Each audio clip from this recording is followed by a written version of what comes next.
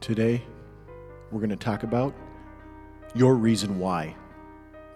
Your reason why is going to be the foundation of everything you do. And this isn't just about in the gym. You can apply this to your life. It is what you need to get down before you get down in the gym. If you don't know your why, you're just walking around passing time. So, what do you got to do? You got to figure out what makes you tick. To find your why, you got to figure out how you want to be remembered in life. What are the things you want to be remembered for? What are the things that you want to do and get out of life, most importantly? That should help you write your why. For me, for an example, that's to be a great parent, to set an example for my kids, and to provide an amazing, fulfilling life for my family and myself.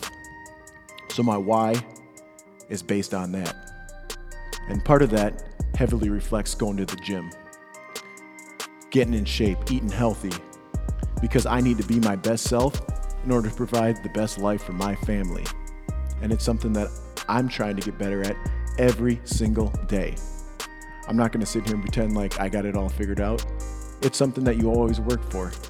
And that's why you have it written down in a place so you never forget it, because it's easy to forget if you don't have your why. Your why is so important because when things get difficult in life, and trust me, they will, your why will pull you. Normally we talk about motivation just to give you a little push. You know what? Motivation doesn't last. But when you have your why will pull you when life gets tough.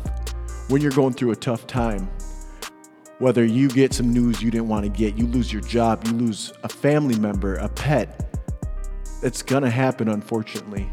And your why is the only thing that's going to keep you going. Everything else will fade.